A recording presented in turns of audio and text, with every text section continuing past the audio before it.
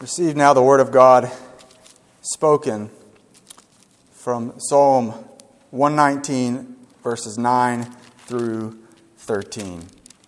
Hear now the word of the Lord. How can a young man keep his way pure? By guarding it according to your word. With my whole heart I seek you. Let me not wander from your commandments. I have stored up your word in my heart that I might not sin against you. Blessed are you, O Lord. Teach me your statutes. With my lips I declare all the rules of your mouth. I remind you, as I did this morning, that this is God's holy and inspired word. It contains all that we need for life and godliness. The grass withers and the flower fades, but the word of the Lord abides forever. Let's once again pray. O Lord, Heavenly Father, please sanctify your word. Your word, Jesus said, is truth. Sanctify it to our hearts. Sanctify it on this, your Lord's day, which you have set aside and sanctified it. Please show us mercy. We have no right to you to reveal your words, but you have so inspired your truth that we have access to it. And for that we thank you, O Lord. So bless us this day. Sanctify your word, for your word is truth. In Jesus' name we pray. Amen.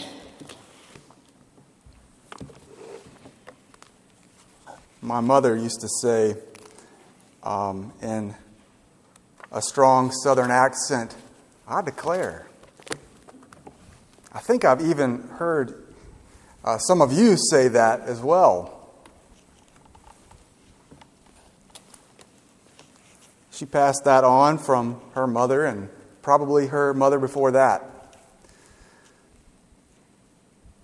This was an old Southern statement about something that she heard which was particularly profound or interesting. However, we need to reclaim it as not just a Southern statement or sentiment, but as a biblical response to learning God's Word. And thus, having learned it, we must declare it to everyone who will give us, to everyone who gives us an occasion. We begin with what we learned last week. Verse 12, Blessed are you, O Lord, teach me your statutes. In that sermon, we said that a growing believer must be teachable, or you will never grow at all. This you know from experience. I illustrated this from the unteachable mechanic or the teacher or the seminary student. An unteachable spirit gives evidence of a non-growing Christian. Also, I demonstrated this from the New Testament. I reminded you that if you have the indwelling Spirit, He teaches you all things about Christ. And you should learn, as the disciples asked, how to pray of Jesus, how to pray, how to be a faithful man or woman, and how to do every good work. This does not come without being taught. Thus, a growing Christian is teachable. And also, I taught this from Psalm 119, that if you are taught the Word of God, God is the teacher of His Word. And that you must be taught by God continually. This only happens by the grace of God. Having been taught the Word of God from the mouth of God, you have been ready to declare it from the top of your lungs, that the grace you have received from God. By God's providence, this is highly relevant for me and my family. On Monday or Tuesday, we are going to a place where the Word of God has not been declared perhaps for many years. I have asked all of you in the prayer meeting to pray for me when you get the occasion, that I would be given boldness to speak the truth as it is found in Christ Jesus, that many lost people would hear the word of truth and thus be saved. With my lips, I would declare all the judgments of your mouth, and thus many lost people will be found. Therefore, I thank the Lord for providing me this text to preach on while I am considering these things in earnest. And herein lies the doctrine of the text. If you have been taught by the Lord, you must be willing to declare His judgments with words. If you have been taught by the Lord, you must be willing to declare His judgments with words. I'll explain that in due time. In the exposition, we will first describe the duty of proclamation. And the second, we will ask, what do we proclaim? First, the duty, and then second, the question, before we move on to applications. Let us take the duty first. Having been taught by the Lord, from the Lord's mouth, you have the obligation of revealing that to fallen humanity. This is the duty, yea, the privilege of what we are to do. It is a privilege, having been taught by God according to the Word of God, to then proclaim the gracious workings of that God through His grace. However, to establish the case, we will break all the key words down in this passage. First, let us take I declare. The King James and the New King James say I recount. That is a fine translation. But more often translations say I declare. The Vulgate says I have pronounced. And the Greek Old Testament, interestingly renders a form of proclamation of the gospel. But the Hebrew word has at its root, the form of this word is sephar.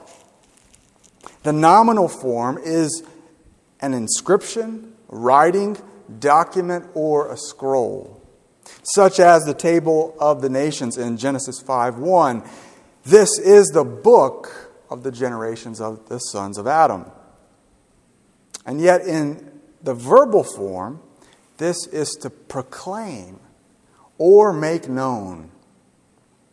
At the center of this passage, if the author of Psalm 119 is to be faithful, he must be willing to proclaim, declare, or make known, or preach the book of God's rules or God's judgments with his mouth.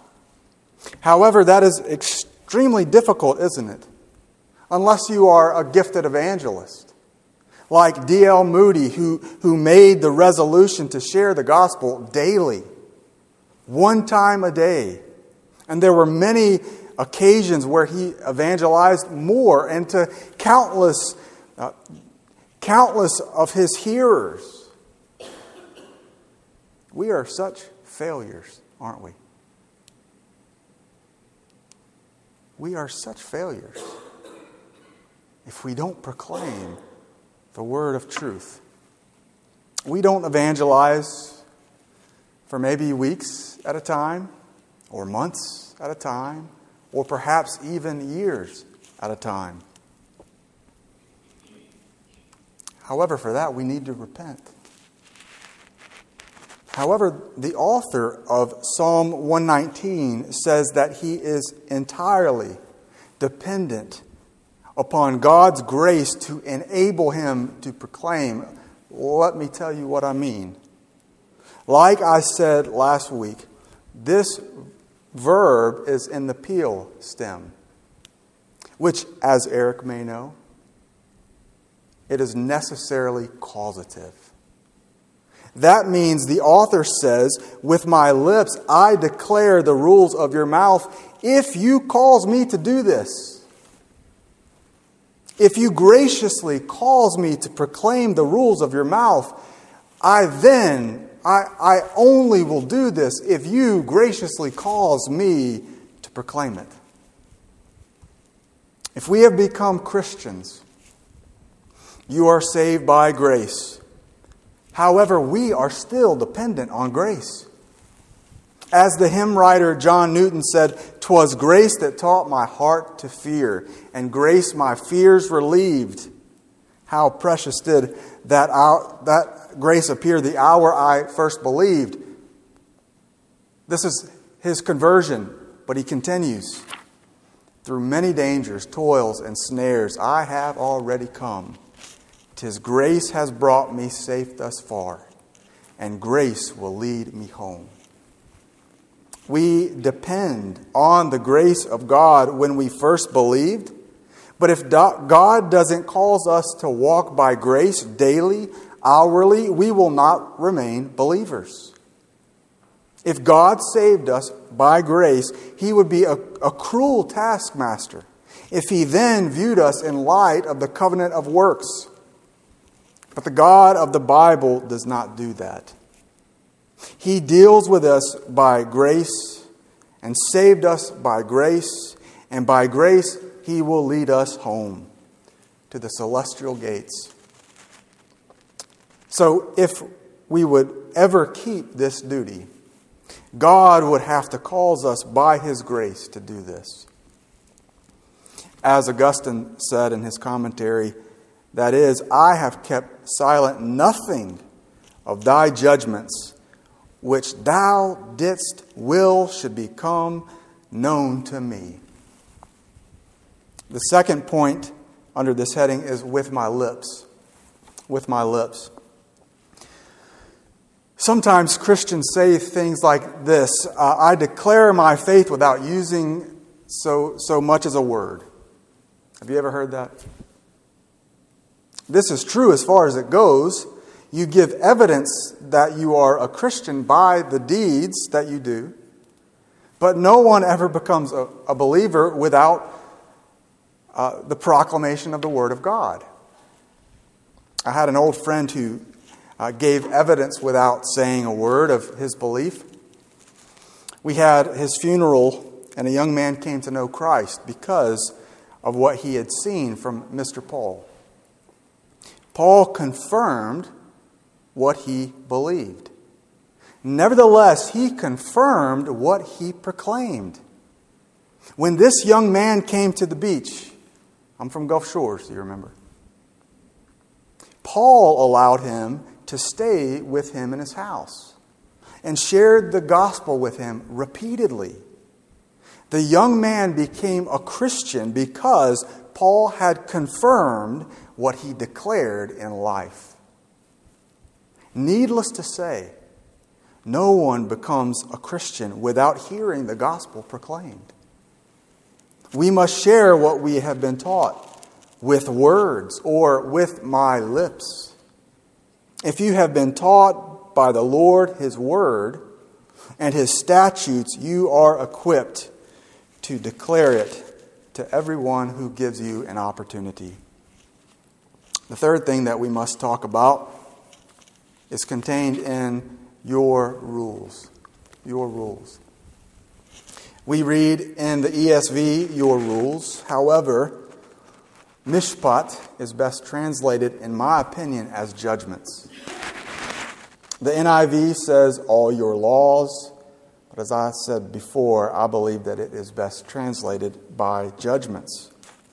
It is an express, quote, decision by arbitration, or a legal decision, or a legal case. End quote. That is what you are supposed to proclaim, is His judgments, God's judgments. The judgments against fallen humanity. The legal decision against fallen humanity. There is no distinction, as Paul says, between Jews or Gentiles, for all have sinned and fall short of the glory of God. That is the content of what we are to declare, and these are the judgments of God. And notice that the author of Psalm 119 doesn't just say a few judgments, but he says all of your judgments. The prophet Ezekiel had this command from the Lord, and it is sobering for me. And I trust it will be to you as well. Chapter 3, verse 16. And at the end of 7 days, the word of the Lord came to me. Son of man, I have made you a watchman for the house of Israel. Whenever you hear a word from me, if I say to the wicked, you shall surely die, and you give him no warning, nor speak to warn the wicked from his wicked way, in order to save his life, that wicked person shall die for his iniquity, but his blood I will require at your hand. But if you warn the wicked, and he does not turn from his wickedness or from his wicked way, he shall die for his iniquity, and you will have delivered your soul. That is a truly sobering word, isn't it? That if God does not cause us by grace to love our neighbors as ourselves, and that this does not stimulate us to preach, proclaim to our neighbors the judgments of God due to their wickedness or the wickedness of humankind, we will never do it. But sin ultimately has consequences. If we don't have compassion on our neighbors, His blood will be on our hands. So, pray that God's grace will come upon us so that we care about our neighbor and that their blood will not come on our heads. Fourth and finally, we needed to discuss all the judgments of your mouth. This means that this man is bound to declare only the things that come from God's mouth. This means that God is a communicative being. That God has communicated to us directly and ultimately from His own mouth. Mark Thompson speaks about this. When Jesus referred to God speaking and to the words found in Scripture as words spoken by God, He was drawing on a rich vein of teaching in the Old Testament. First, I'll take the Old Testament and then finally the New. The world, which was created by the word of His mouth. When God said, "Let there be light," in words, it was so. When God created Adam, He said, "Let us make man in our own image," and it was with words. When God appeared to Moses in the burning bush, He established him as a prophet to go and tell these words. When the law was established on Mount Sinai, He dedicated them with words, with specifically the 10 words, or as we often call it, the 10 Commandments. And He established the prophetic office with the term, "Thus says the Lord." Like Jeremiah, then the Lord put on His hand and touched my mouth. And the Lord said to me, "Behold, I have put my words in your mouth." God is a communicative being. And finally, in the New Testament, in Hebrews 1, long ago, At many times and in many ways, God spoke to our fathers by the prophets. But in these last days, He has spoken to us by His Son. Does this not amaze you? That God would stoop down and speak His own words in a way that we could understand. Again, does this not amaze you? That God communicates the word of His mouth to us in the Holy Scriptures. That God speaks His words in the pages of Scripture. Augustine says further that by His mouth we may understand His word, which He hath discovered unto us in many revelations of the saints and in the 2 Testaments, all which judgments the church ceaseth not to declare at all times with His lips. We now come to the second heading, the question. So what do we proclaim? What do we declare with our lips? We proclaim what is taught in this passage, starting with the judgments of God against sinners. The judgments of God against sinners. That God, the holy God, has set up rules to live by and makes clear judgments against sin, and that this reveals God's wrath against sinners. In the Old Testament, God clearly gives curses or judgments to those who sinned against Him. Leviticus 26:14. But if you will not listen to me and not do all these commandments, if you spurn my statutes, if your soul abhors my rules, so that you will not do all my commandments, but break my covenant, then I will do this to you, etc., etc. And He goes on to pronounce judgments against the people that despise and do not obey His commandments. The New Testament also speaks of the judgments of God against sinners. Romans 1:18, whom you all are familiar with. For the wrath of God is revealed from heaven against all ungodliness and unrighteousness of men, who by their unrighteousness suppress the truth. And also John 3:19. And this is the judgment. The light has come into the world, and people love the darkness rather than the light, because their works were evil. These are the judgments against God for sinners. Rather, these are the judgments of God against sinners. We declare judgments because if we don't, how can we reveal the second point? God's grace in saving sinners from judgment. If you don't know the need, you can't find the solution. Right? What do we declare? The gracious work of God in your life. Romans 3:24 says, and are justified by His grace as a gift through the redemption that is in Christ Jesus. You have no boast.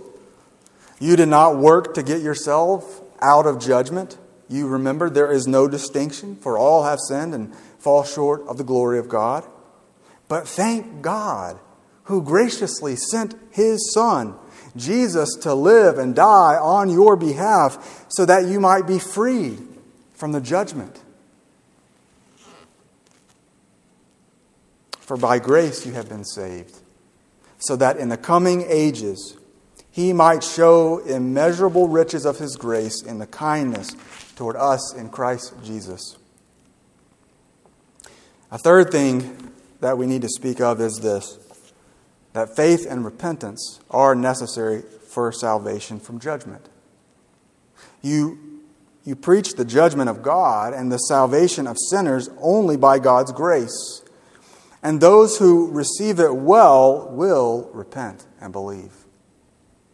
But it is not as though you have to do this yourself. If you repent and believe, this is a work of God's saving grace in your life. And He who began a good work in you will complete it in the day of Christ Jesus. Nevertheless, we can speak to anyone who will listen to repent and believe. Repentance is a saving grace whereby we know that we should be judged. We know that beyond a shadow of doubt, the sinfulness and the corruption of the human heart, because we have that heart within us. We know we cannot do any good works because we have none to offer. But only by faith in Christ Jesus, we grasp on to the mercy of God revealed in Jesus Christ, by which He takes away the judgment. As John 3:17 says, He did not come into the world to judge the world, but that the world through Him might be saved. These are the things that you declare or proclaim, of which are inferred from the judgments of your mouth. So we now come to the applications. And I have, I think, 3 applications for you. The first is, follow Jesus' example. Follow Christ's example. Follow His example, for He said preaching was His very purpose. Mark 1:38, Jesus replied, "Let us go on to the next towns, that I may preach there also, for this is why I came out." He came in order to preach, not to perform miracles, not to perform natural wonders.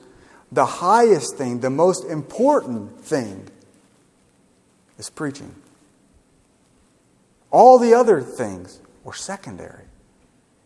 But He says, this is the reason why I came out, to preach the gospel.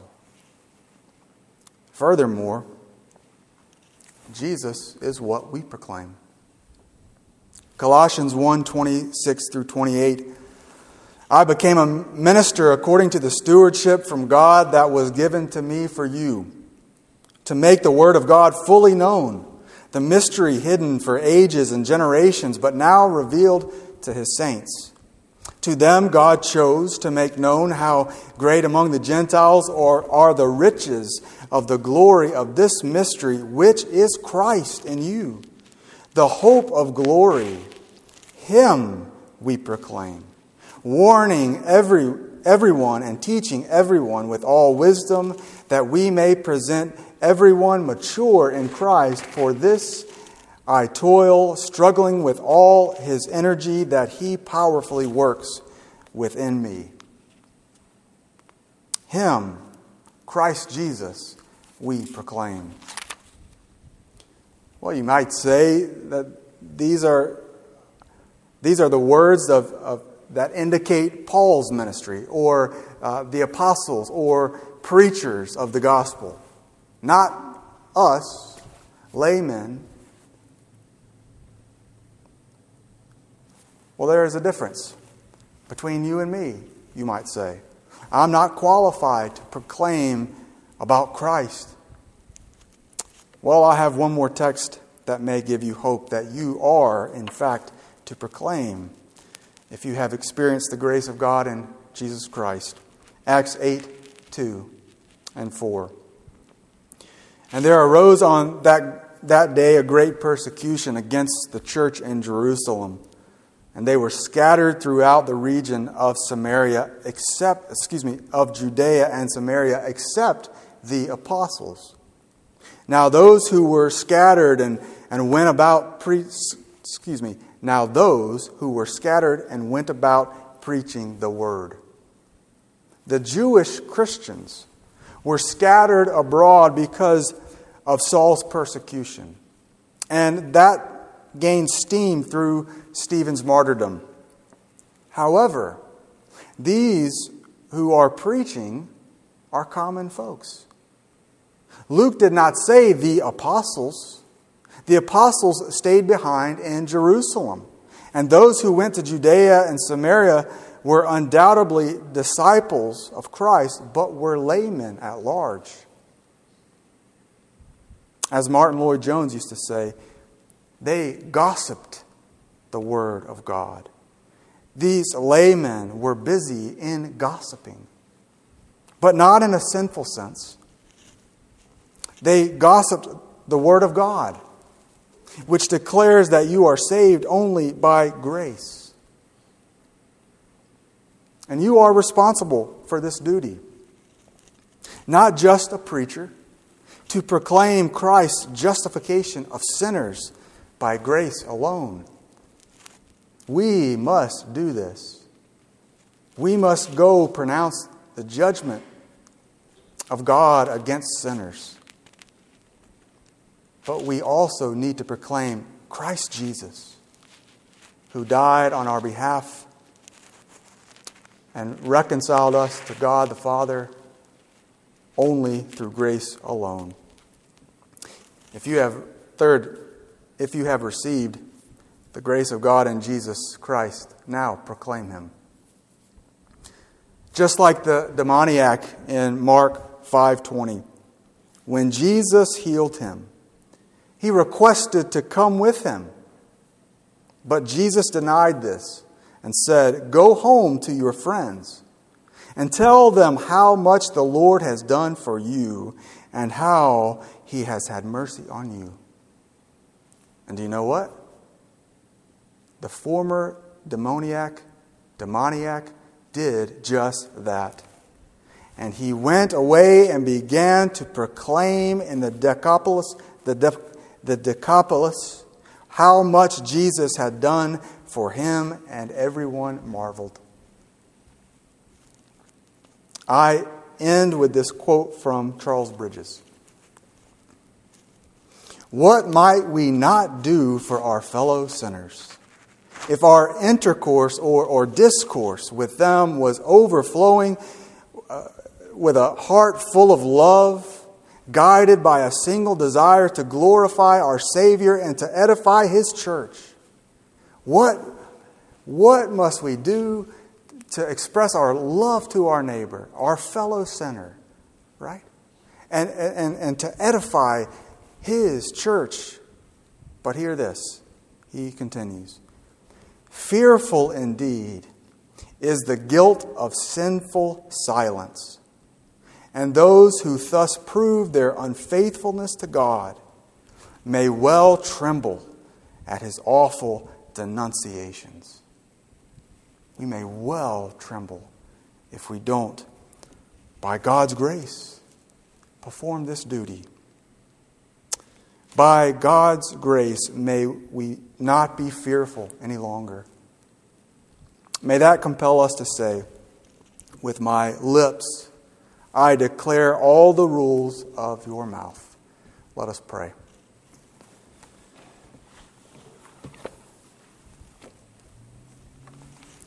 Father in heaven, we do commit the sin of sinful lips that don't declare the works of grace that you have done in our midst. And fearful are we at your admonitions because we disregard it. May you make us faithful, dare I say, evangelists. Let us go to all the world to declare, to proclaim all the rules of your mouth, the holy rules of your mouth. May we not resist it. We have tasted and seen that the Lord is good. So let us go and boldly proclaim, without fear of consequence, without fear of persecution, may we go and proclaim the word of the gospel of grace to everyone who will hear it. We ask this in Christ's precious and holy name. Amen.